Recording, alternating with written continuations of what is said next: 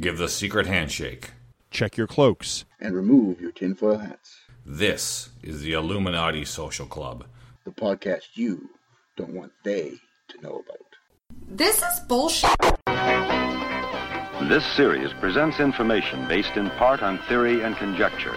The producer's purpose is to suggest some possible explanation, but not necessarily the only ones to the mysteries we will examine. Welcome to the In Search of series here on the Illuminati Social Club. I'm your host, Jason from Parma. Joining me, as he does from Tampa, Florida, Mr. Oliver Oxide. Hello, all. How's everybody? Excellent. How about yourself? Super, thank you. Excellent. And from Halifax, Nova Scotia, Doc Pinko, Steve Clugier. How you doing? Good. So, we are talking about Season 4, Episode 16, Vincent Van Gogh. I didn't know we were in search of him. I thought we knew where he was. Apparently, we don't. Or apparently, there's things we don't know about him. Oliver, what were your impressions of this episode? Oh, Leonard does a passion project. Yes, he does. Yes. Well, I was surprised because the theory that they put forth during this, they don't use the actual name, but I wasn't aware that this theory was around in 1979, 1980. I thought it came a little bit later. So, we'll get into it, but I just found it interesting that they had this idea way back then about Van Gogh and everything that surrounded him. Right. Steve. Yeah, I'm very conflicted on this episode because there were some really interesting things about it. But, I mean, and again, it's 1979. Some of the attitudes towards mental illness perhaps were a little dated. Right. Right. Like he kept saying things like, can a madman paint good paintings? And it's like, well, yes. Yeah. But, that whole idea of just like being mad and all that kind of stuff. Right. The language is very dated. Mm-hmm. Well, enough of us. Let's hear from the star of the show. In this case, we mean that.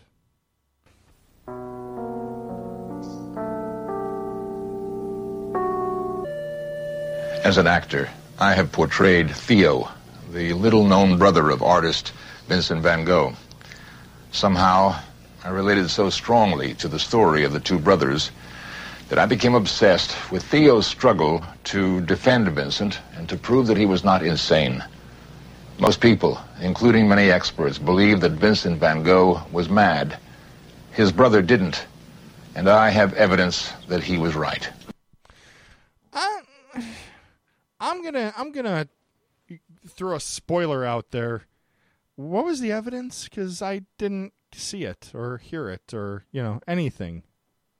Yeah, there's no evidence whatsoever. No. And this kind of made me sad as an opener because it's like, oh, Leonard, you're always second banana. It's like, he didn't get to portray Vincent. It was his little known brother, Theo. I just kind of thought, oh, that's sad, Leonard. Yeah, it's a personal journey for Leonard Nimoy. And he did write this episode. Yes, he did. I wrote that was my last note, written by Leonard Nimoy. I was like, wow, and I'm gonna say he did a good job. It's a complete story. We don't have a resolution at the end, but he did a good job of conveying what we know and what he knows. So, am I right? Am I off base? No, I think you're right on base. Yeah. So, you are stuck at third base, my friend. Okay. You are stuck at third base. That's always the case. Van Gogh was a great artist. Though I like a lot of his stuff, not all of it. But I'm not an artist, so my brother loves Van Gogh. My brother's an artist, so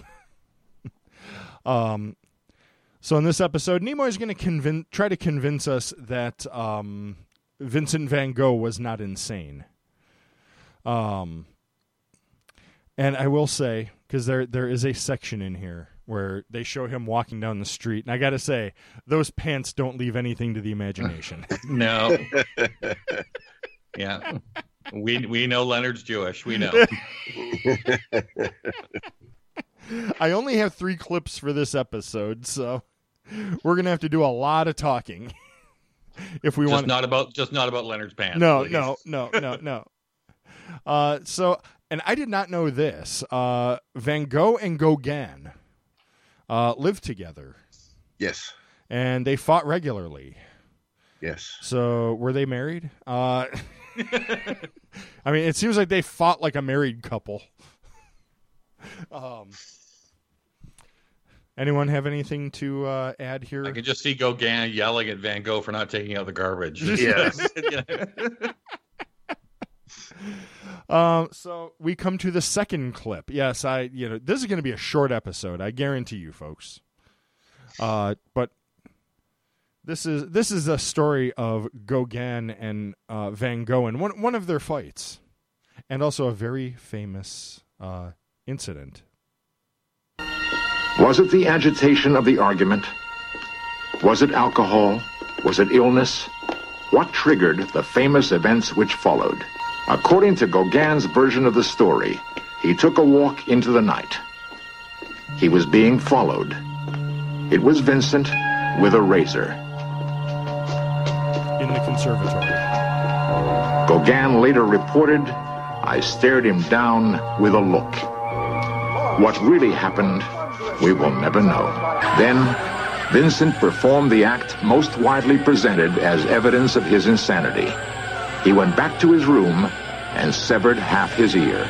Later that night, he delivered a bizarre gift to a prostitute named Rachel at a local brothel and said, Gardez cet objet précieusement.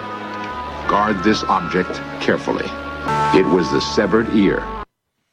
So there you go. I did, as you could probably tell, I cut a lot out of that clip. It would have been 2.5 minutes long had I kept all the sound effects and all the music in there, and it would have been really irritating. There is a lot of exposition in this. Yes, in this episode. Yes. So Van Gogh gave himself an erectomy and delivered the piece of the ear to a prostitute. How romantic. I should also point out that Van Gogh claimed that he never had any memory of this. Really? So it seems to have been some kind of mental break. And so he has no memory of this. And that's why, a lot of people doubt the Gauguin story, because very, very few people actually liked Gauguin. And so, because he always tried to be the tough guy. Mm-hmm. So he, the story that he tells of, staring down Van Gogh, kind of, a lot of people don't necessarily believe that. I picture, I picture, in the movie or wherever, Nimoy played Theo, Nimoy giving that a look that, would just scare you, and it doesn't scare me at all. I don't know. I don't think Nimoy could really give a scary look, but No, not really. I guess we should bring up the point now that the theory was, well, I should say was, because one of the things that this episode presents is 2 other options that I kind of thought about as well. The theory that the reason that he cut off his ear, it was that he was schizophrenic. Mm-hmm. And that he was hearing voices, and as schizophrenics do, and this was the reason that he cut off the ear to stop the voices. Couple of things. Usually we know now that schizophrenia begins when you're about 19 or 20. Mm-hmm. So that doesn't really show itself in the story of Van Gogh. Now, I don't know whether he started having this when he was 19 or 20 and didn't tell anybody. But that's the common theory. Now, as I said before, I thought that was a newer theory than 1979, so it was kind of interesting to see it there. But as we go through his behavior, I'm beginning to think that he may have been what we consider now to be bipolar. Yeah. Because they bring up an instance where he painted 70 paintings in 30 days or something like that, or 30 paintings in 70 days. Mm-hmm. And that's the mark of someone who's bipolar, is that that they go into these deep, deep wells of depression, and then when they come out of them, it's like a burst of energy. So they asked a question, something like, how could someone who's going mad, or how could somebody's work be soaring if they're going mad? And I thought about it, it's like, I think his work was soaring possibly because he was going mad. Yeah, they're mutually exclusive. Oh yeah, they don't have one doesn't have to do with the other one. Or sometimes you're an altered mental state could really when you let I'm trying to say this in a way that isn't offensive, but if somebody is having a mental break, they could possibly, they're doing stuff possibly on canvas that they wouldn't be able to do, in their right mind. So, is his work, is his painting changing because, he's going insane? Well, one of the things I find very fascinating about that theory is one of the things that Van Gogh is very regarded for is his use of perspective. When you look at his paintings, you look at the perspective of them, and all of them are just bang on right, which is always the mark of a good artist because they got the eye for it.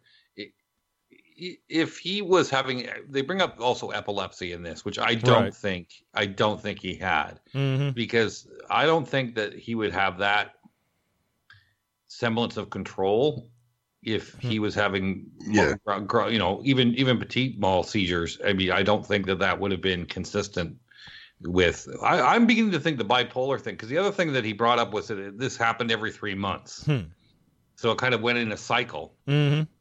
Which I'm not an expert on schizophrenia, but I don't think that happens in schizophrenia, where you go through lucid and then on a regular pattern. Right. I don't know. I have no idea. But yeah, he was diagnosed with epilepsy, and he admitted himself into an asylum. And I think that's when he painted like 70 paintings in 30 days. Yeah, that was after this. That was the second one. The first one they didn't treat him very nicely, and then he left for Saint-Remy. I think it was. Yeah, Saint-Remy. By the way, Van Gogh sold one painting in his lifetime, and then he died, and suddenly his work is worth billions as a collective. So, isn't that always the case? My podcast is going to be worth, hundreds of thousands of dollars when I'm gone. So, well, it's the famous Belushi quote about Elvis.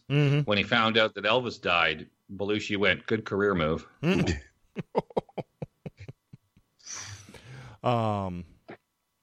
would have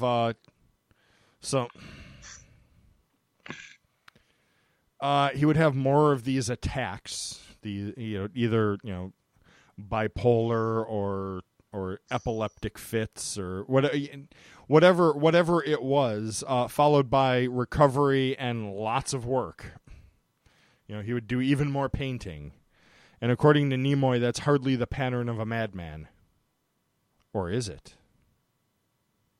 Well, again, we're using the generic term madman. Exactly. What does that mean? I mean that's the thing is like, what is a madman? I mean, I didn't get any of the of this part. Van Gogh was named after his stillborn brother from a year earlier, who was born. That was creepy.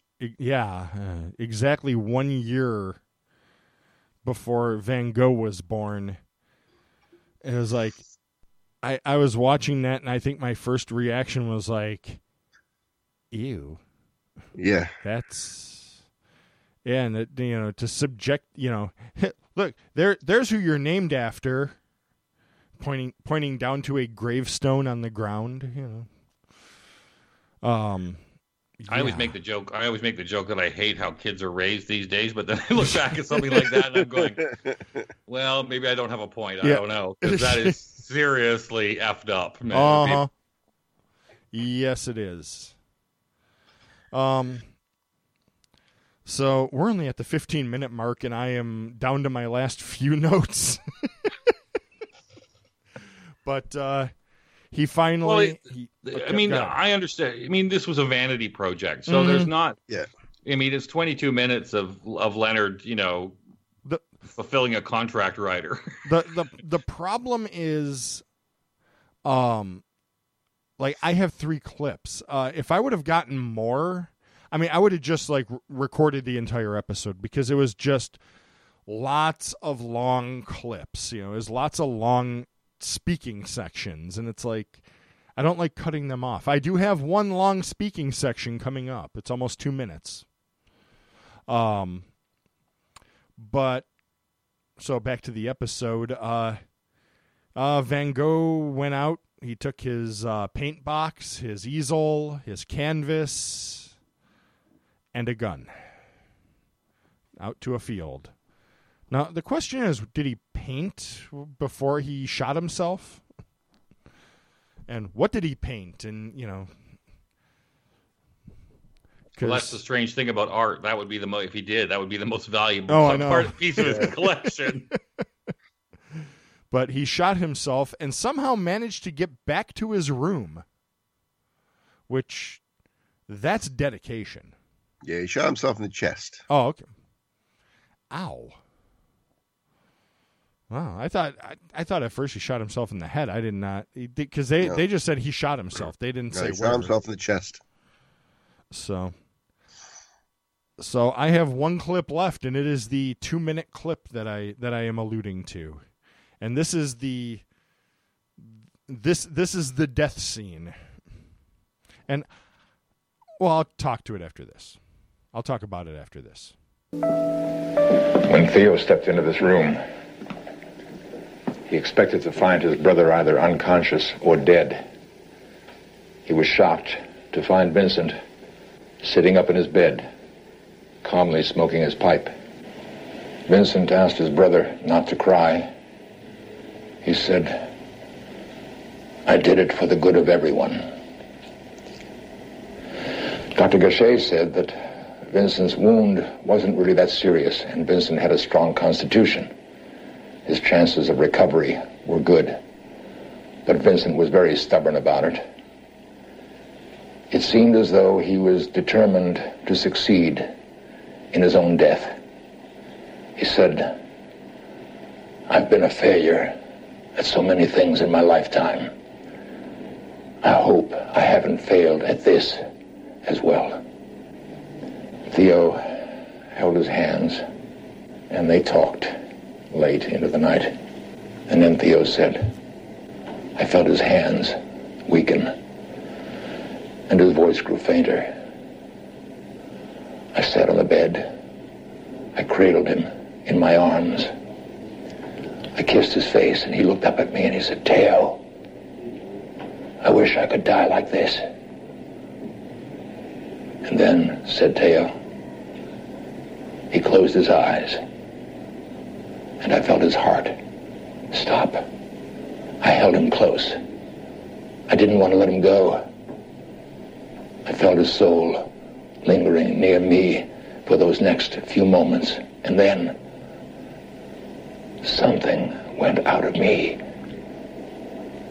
and he was gone. So I'm just going to give him credit right there for a very good dramatic, good dramatic exposition there. Anyone? Yeah, well, I looked it up a bit, and he played Theo, his Vincent van Gogh's brother, in a one-man show called Vincent in 1979. So this was sort of, probably just after he had done the performance on stage. Like it was a stage show. There was a television movie of it in 1981. Ah, okay. So I suspect that that's what it is, that he was just coming off of this one-man show and wanted to do it. I did not know that. Thank you. I'm going to drop a Columbo reference and say this was I think his kind of Blueprint for Murder episode. Because there's an episode of Columbo called Blueprint for Murder. Well done, Steve. Well done. And Peter Falk directed it. Wow. And Peter Falk also got it into his contract that he could direct one episode. And he said that he was going to leave if they didn't let him direct it. So they let him direct Blueprint for Murder. Wow. So I suspect that that's what Nimoy did. He said, you've given me all these crappy scripts. Let me do one on Vincent Van Gogh. You gave me the Mexican Pyramids episode. Let me do Vincent Van Gogh. After San Andreas Fault, you owe me big. Theo, by the way, died 6 months later after his brother. So, and as we said, this episode was written by Leonard Nimoy. Was it also produced by him and directed? And was he also the production supervisor? Oh no, that was Kay Hoffman. Never forget Kay. Never forget Kay. He is the patron saint of this podcast. Yes. So, I'm at the end of my notes. Does anyone have anything to add about 4 minutes to this episode? Either that, or we're just getting really good at doing In Search of episodes. I can say some other theories about his illness. Sure, go ahead. Meniere's disease, which is an inner ear disease for balance. Okay. That came about because he cut off his ear. Ah, okay. So there was some kind of inner ear thing. Lead poisoning has been put forward as a possible. That could be very true. Yeah. He was licking his canvas. No, all the paints were made with lead pigment. Yeah, that's true. Yeah. And the most recent one is borderline personality disorder. So, and then epilepsy and bipolar has also been suggested, as Oliver has also suggested. The problem is nobody will ever, we'll never know. No. Because you can't make a diagnosis without, actually seeing the patient. Well, and not only that, I mean, the level of understanding of a mental illness in Van Gogh's time meant that they probably couldn't accurately diagnose him anyway. No. Right? So, could we say maybe it was aliens? This is In Search of. So. He was replaced by aliens.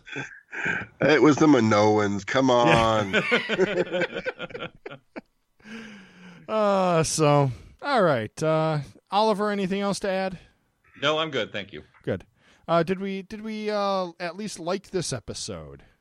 I mean, meh. Is it all right? Better than Weather Channel or? Yes. Okay. Oh, absolutely. Yes. Okay, good. Was it better than the San Andreas Fault? Oh my God, yes. So, alrighty, Oliver, tell people where they can find you on the internet. You can find me on Twitter at Oliver Rockside. Steve. I too am on Twitter at Doc Pinko. And you can find me at AlienCG, and you can find this podcast at Illuminati Pod. Hey Vince, can you hear me? Have a good week, everyone. Toodles, kids. See ya.